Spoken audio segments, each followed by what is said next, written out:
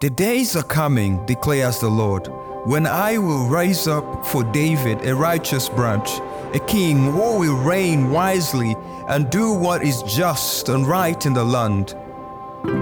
When we picture Jesus as a baby, wrapped in swaddling clothes and lying in a manger, perhaps our first thought of him is not as a powerful and victorious king who reigns forever and ever.